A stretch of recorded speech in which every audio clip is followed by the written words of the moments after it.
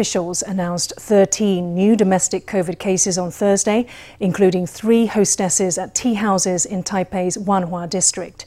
So far this week, local cases have been reported in Wanhua, New Taipei, Yilan County and Keelung.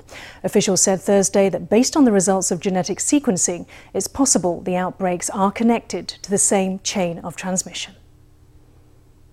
有25例的案例，12例是境外，13例是本土。 Taiwan has seen several local outbreaks this week and on Thursday added 13 more domestically transmitted COVID cases. 9 are contacts of a new Taipei man diagnosed Tuesday, a former Lions Club president. 4 cases are connected to an outbreak in Wanhua's red light district. Based on viral sequence analyses and contact tracing, officials have a hypothesis on how all the local outbreaks are connected. All the employees of the Novotel Airport Hotel had the same UK strain of the virus. This strain is the same as the one contracted by case 1202 found in Luodong and case 1203 found in Luzhou. This means it is very likely that these outbreaks are part of the same chain of transmission. According to the CECC's investigation, the former Lions Club president, case 1203, transmitted the disease to his wife and 9 friends. He also infected 9 other contacts who had eaten at the same restaurant. According to the CECC, the former Lions Club president may also be connected to the cluster infection in Wanhua. Case 1203 may be linked to the cluster in Wanhua I mentioned just now. On May 4th, he visited a tea house in Taipei's Wanhua district. The Wanhua cluster expanded from cases 1220 and 1221 to 3 more tea parlor hostesses on Thursday, each an employee of a different establishment. Also added to the cluster was a man in his 60s who is believed to have been infected in Wanhua district.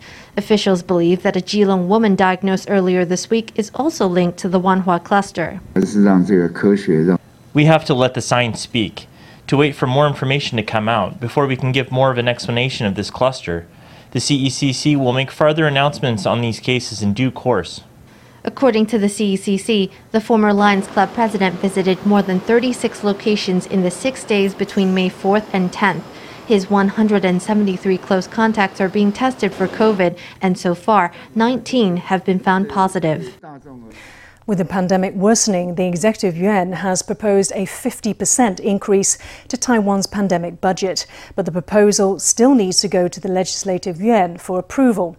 If passed, the increase would raise the budget in the Special Act on COVID-19 Prevention, Relief and Restoration from 420 billion NT to 630 billion and extend its deadline to June 2022. The increase is expected to be sent to lawmakers for review next week, with an eye to being passed by the end of the month. Amid the growing local outbreak, there's been a sharp rise in demand for COVID vaccines across the country. In Pingdong County, bookings at vaccine clinics jumped threefold on Wednesday. In Kaohsiung, one hospital reports that appointments are fully booked until the end of the month.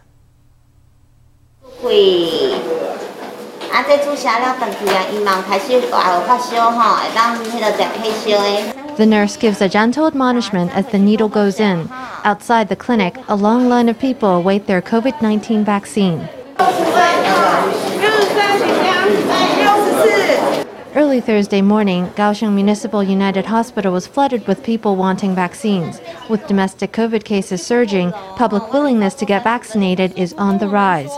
This clinic now inoculates nearly 300 people a day. The virus is quite fearsome. The government has given this benefit to us older folk. I felt that I had to hurry and comply with the government policy. I have some anti-fever medication prepared. I did some online research to learn about other people's side effects. The self-paid state-subsidized ratio is about 7:3. We used to see about 200 people, but yesterday that went up to 270 or 280. Demand is up for both subsidized and non-subsidized vaccines. In response, the hospital has deployed more staff to handle the crowds at vaccine clinics. Meanwhile, over in Pingdong, demand for vaccines is also sky high. I'm getting vaccinated because I'm a nurse. I don't want to get infected and bring harm to my hospital. The efficacy of the vaccine is far greater than the efficacy of any treatments that we have available, so prevention is still the best cure. Our vaccine clinic has been fully booked since the end of April and will stay that way until mid-June. Every appointment is filled. There's a stampede for shots, and Pingtung hospitals are struggling to keep up, with demand having tripled in recent days. Now those who want an appointment can only get on the waiting list. Before, we would administer the shot to 100 or 200 people a day. Yesterday, we saw a very sharp increase to 418 people. The Central Epidemic Command Center won't let us run out of vaccines, so please don't worry about that. The Pingtung health official said supplies would be sufficient for all appointments already made. Meanwhile, the Central Epidemic Command Center is continuing to promote vaccination as the best way to keep COVID at bay. Now, with local cases surging, panic buying has set in at pharmacies nationwide. Many pharmacies report that they're sold out of face masks and sanitizer. They're also being quoted higher prices for emergency orders. Let's hear from a pharmacist. For face masks, I generally purchase from 3 different distributors. One of them had been selling to me at lower prices, but he said that since material costs were going up, the next shipment will cost about 20% more. Last night I placed an order with one distributor for hand sanitizer produced by Thai Sugar and already made payment. This morning they told me the whole order was going up in price, increasing by roughly 40 to 50%. So was this increase from Thai Sugar or from the distributor? The government should look into this. Thai Sugar denies that it has raised prices. It says it will reach out to its distributors to investigate the claims of a price hike. Meanwhile, pharmacies plan to enforce purchase limits to prevent hoarding of key pandemic supplies. Hand sanitizer will be limited to 2 bottles per person, while masks will be capped most likely at 5 to 10 boxes a person. As transmission of COVID grows, Taipei city councillors have cancelled all of their public engagements. Independent councillors convened a press conference calling on elected representatives at all levels of government to cancel all non-essential social events. KMT and DPP councillors have also joined the movement to stop the spread of the virus. 宝贝，对不起，不是不爱你。 Masks are on and placards are up. Taipei City Councillor Chiu Weijie announces to his supporters that he won't be around in the neighborhood for a while. I think we need to cool our relationship down a little bit, and it's best for both of us to stay apart a while. It's not because I don't love you. I know that sounds like something some terrible guy would say, but in reality right now, real and deep love means everybody not meeting for a while. At this point, I really call on everybody, all of us as elected representatives and politicians, to set an example, a good example, by slowing down our social activities and schedules. A number of city councillors from minor parties and independents held this event to publicize their commitment to social distancing, calling on politicians to calm their schedules. Sometimes representatives have to attend 2 or 3 events in one evening. We circulate in these events and may come in contact with hundreds of people. That only increases the risk of spreading the virus. So at this time, I believe we should not put a burden on medical workers or put ourselves at risk. So here we are calling on elected representatives at every level, both national and local, to temporarily set down their concerns about elections or maintaining their support base. Let's all work together to stop the virus. Today, the DPP caucus also announced a resolution for our elected representatives to suspend all our meet and greets. We called for politicians across the political spectrum to work together with the general public to stop the virus and to halt their social engagements. DPP City Councillor Wu Pei-yi confirmed on behalf of the party that they would join the movement. The KMT declined to appear at the event, but the KMT City Council Secretary General announced her party would also follow suit. As the pandemic grows more dangerous, our opinion in the Taipei City Caucus is the same. The pandemic is the first priority in everything, safety first. From today on, we urge everyone to cancel their engagements, both to protect others and to protect themselves. All councillors say that public services will continue uninterrupted. You can get the latest updates on the situation with a phone call or by following your representative on social media. All ways to stay in touch with politicians that won't spread the virus. Rolling blackouts hit Taiwan on Thursday after an accident at Kaohsiung Xinda power plant. 4 of its generators tripped at 2:37 in the afternoon, according to Taipower. Emergency power outages were imposed in response, affecting at least 4 million households in major cities, including Taipei, New Taipei and Kaohsiung. Let's hear from Taipower. At the high voltage substation in Luzhu district, there was a problem with the communications bus. This was a power network failure that led to 4 generators at the Xingda power plant tripping. There is a safety mechanism in the power network which activates when the line frequency drops below 59.37 Hz and automatically trips the generator. As power went down nationwide, at least a dozen reports came in of people trapped in elevators. The Central Epidemic Command Centre's press conference was also affected, with the live broadcast being cut off. However, authorities say there was little impact to manufacturers at science parks, including TSMC and UMC. Taiwan's restaurants are starting to enforce real name registration at the door, in line with the government's COVID guidance. So far, 5 fast food chains have rolled out the measure, along with other safety precautions like social distance seating and routine disinfection. Coffee chains like Starbucks and Louisa are also using real name registration and offering discounts for takeout instead of dining in. Customers line up at the entrance, scanning QR codes and entering their names and phone numbers. Whether getting takeout or dining in, all customers must complete this step. With the pandemic alert now at level 2, fast food chains have implemented real name registration for all customers, and those dining in must practice social distancing. Restaurant staff sanitizes tables and door handles hourly, all to ensure customers can dine safely. 为了防疫嘛，对啊，大家都安全。花了大概不到1分钟。对，耽误一点时间还是要？一点点，稍微一点点没关系啊。帮我填写一下。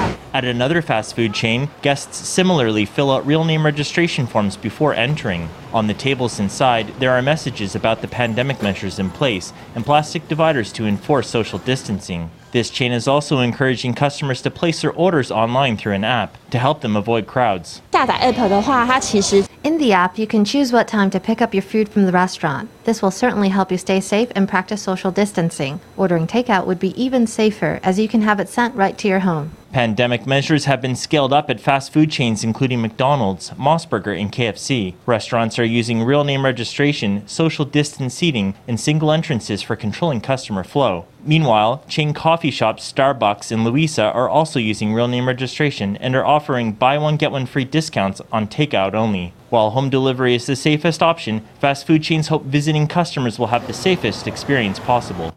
The hospitality industry has been hit by a wave of cancellations this week as travellers decide to stay home. Some industry insiders told us that up to 50% of domestic travel bookings have been called off. But the biggest blow is the collapse of demand for wedding banquets. One hotel has lost 6 figures in 1 week. Many are offering lengthy extensions on the bookings, an attempt to staunch the losses. There is not a guest to be seen in the lobby. There are more employees than guests in this hotel. The surge in COVID cases has rattled travelers and caused a spike in hotel cancellations. Banquets to honor teachers at the end of the year, wedding receptions, and corporate meetings have all bitten the dust. 到今天都是还有陆续接到可能 We were still getting cancellations coming in today, wedding receptions, meetings, mostly somewhat larger gatherings. They are more anxious and tending to want to make cancellations or postponements. 如果客人真的需要退订或展延， If guests really need to cancel or postpone bookings, we will unconditionally accept that. And furthermore, we will provide lots of other options for guests. For example, there are some guests who have accepted our suggestion to break up the original event into 2 smaller events, held afternoon and evening. Hotels are scrambling to adapt to the situation, holding 2-part wedding banquets to comply with COVID rules. But in the short term, that will do little to stem heavy losses. One insider admitted their hotel has lost over 1 million NT from cancellations and postponements this week. Wedding banquets are the main victim, followed by domestic travel, where up to half of bookings have been scrapped. 主要是退订是在于 Most of the cancellations are for group bookings. That's about 20% of it. And there are also some individual travelers calling us about cancellations. 我们目前都有建议客人 Right now, we are suggesting that guests postpone their bookings. We are happy for them to use up their booking in 3 or 6 months' time. Of course, if they really want to cancel and insist on it, then currently we are not taking any security deposit. We believe that we'll have an occupancy rate of 30 to 50%. We will be impacted. Caution about COVID is growing fast, and the hospitality industry is one of the first to suffer. If the virus takes hold, it will get even tougher. Now, May is here, and that means it's time to file your taxes. For drivers who work for food delivery platforms, filing taxes can get complicated. Let's find out how and hear the experts' take on how to navigate the process. A food delivery man delivers a meal to the customer. If you have lots of orders, you can make quite a tidy income. Lots of people now deliver as a full-time job, but all the income is subject to taxes. This delivery man, for example, told us he earns 70,000 NT a month or 840,000 NT a year. After deducting NHI, national pensions, and basic living expenses, his taxes come to between 20,000 and 30,000 NT. If you deliver part-time, I recommend Uber Eats because you don't pay tax on income under 20,000 NT. But if you do it full-time, you have to pay more tax. With Food Panda, you get treated like a normal worker, so that's what I recommend for full-time. Different platforms report employees' income through different systems. Food Panda reports salaries directly to the Taxation Bureau, and tax is calculated by income bracket. Uber Eats only became registered as a local company in February, so this year, employees must still register their earnings as other income from an overseas employer. That can't be done on a mobile phone. Uber Eats says filing one's own taxes is a civic duty, unrelated to the registered location of the company. In theory, Taiwanese companies must issue a withholding statement. When you search for it on your phone in May, the income will come in and you can download that data and submit it, and then you're done. If you get income from, for example, YouTube or international online platforms, you can't get that withholding statement, of course. So you have to add in an extra item of income yourself and submit it yourself, and you can't complete your tax return on your phone. The Taxation Bureau warns that internet influencers and YouTubers are in the same boat as those delivery riders. All income must be reported in your tax return, and penalties await those found underreporting their earnings. Taiwan's hydrangea season is just around the corner, and Yangmingshan is a prime location to enjoy the blossoms. Formosa News reporter Stephanie Yang takes us there for a splash of colour. We're currently at a hydrangea garden at Zuzihu. The entire garden is 2,000 ping, and there are 10 varieties of hydrangea flowers. It's a sea of hydrangeas in varying shades of blue and purple. Hydrangea season at Zuzihu is about to begin. I think that cluster of flowers is the most beautiful. It has a more colorful feel, and it features the colors of some new varieties. There's one color that is very similar to Tiffany blue.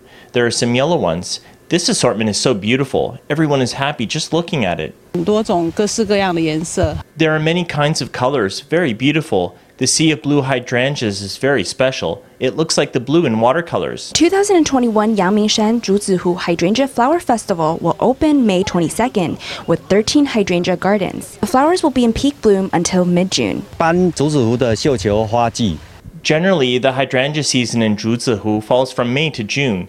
Due to the weather conditions, it may shift forward or back by a range of 7 days. In the past, peak bloom has tended to fall at the end of May. Authorities recommend that visitors take public buses to view the flowers in the mountains. Formosa News, Stephanie Yang, Lu Botong in Taipei.